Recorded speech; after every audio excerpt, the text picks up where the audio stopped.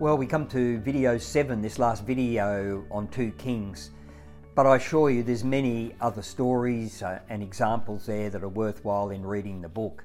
And I've titled this last one, Are You Prepared to Lead During a Crisis? Okay, we've had a pandemic, but there's been global financial crisis, Asia meltdown, year 2000, and trust me, there's going to be more.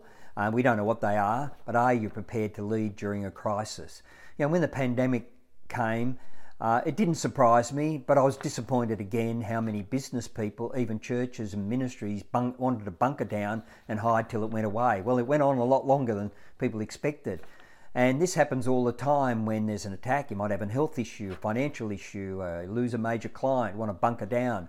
This is where you've got to re-envision yourself, get the right people to speak into your life, which we've covered in the previous couple of videos. You know, it's easy to lead in good times when everything's going well. Mind you, that's when a lot of bad practices and things happen. But great leaders rise in tough times and they really lead during a crisis. And out of that, they're able to lead other people. A crisis can be external, other people create it. It can be internal. It can be created internal by people, by situations.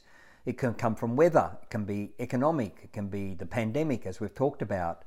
So build your leadership now before these things arrive. I'm all for building into our lives by listening, learning and growing, so it's making us ready for the time, building the people we could bring into our loop when the time comes.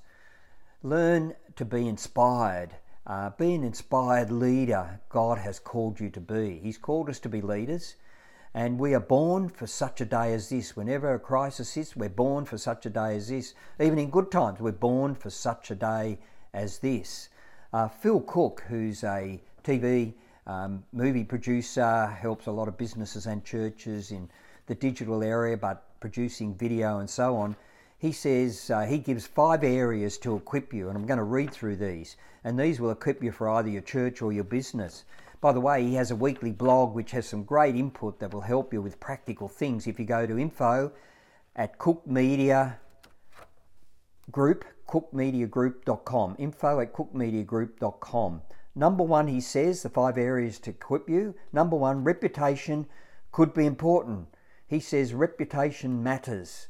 I remember this in my advertising days with McDonald's. We built campaigns to build the reputation of McDonald's because the media particularly were taking misinformed swipes across a whole range of stuff and influencing a bad attitude to McDonald's. So you need to build your reputation before, and you need to build it continually and ongoing. It's not a once-off thing that you do. Number 2, he says, where are the Churchills today? Churchill didn't waffle on during Hitler's relentless bombing. He didn't lecture and treat the English like children. He inspired them to rise to the occasion. And you know, in the advertising age, he did D.D.B. Needham and Gloria Jean's Coffees. In the times I was there were always issues coming up from externally, from the media, misinformation, even staff might create things. There was always some global thing happening with coffee supply and so on. And we need to continually get the staff together and lift the vision and rise to the occasion and move beyond. Number 3, he says, Phil Cook says, a crisis is not the time to forget creativity. You don't bunker down.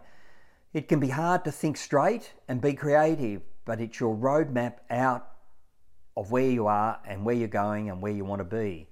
Number 4, why a crisis is a great time for a business or a church to advertise.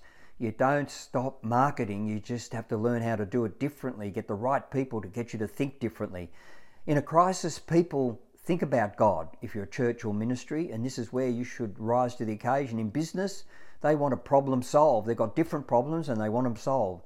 He says, number 5, leaders, how a crisis can build your career. This is when you can rise to the occasion. I've got a friend who is taking on a major project in another region, and this is monster with a big budget.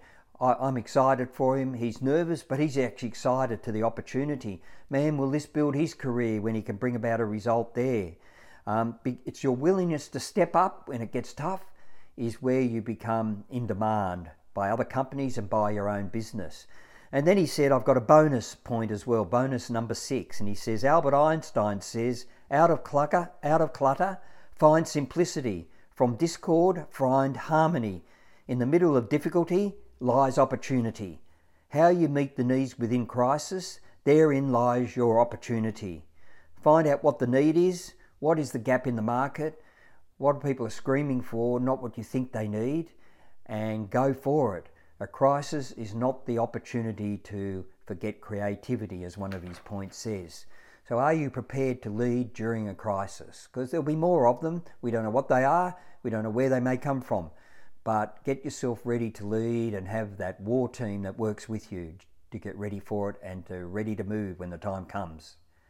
And we're going to move to 1 Chronicles in the next series.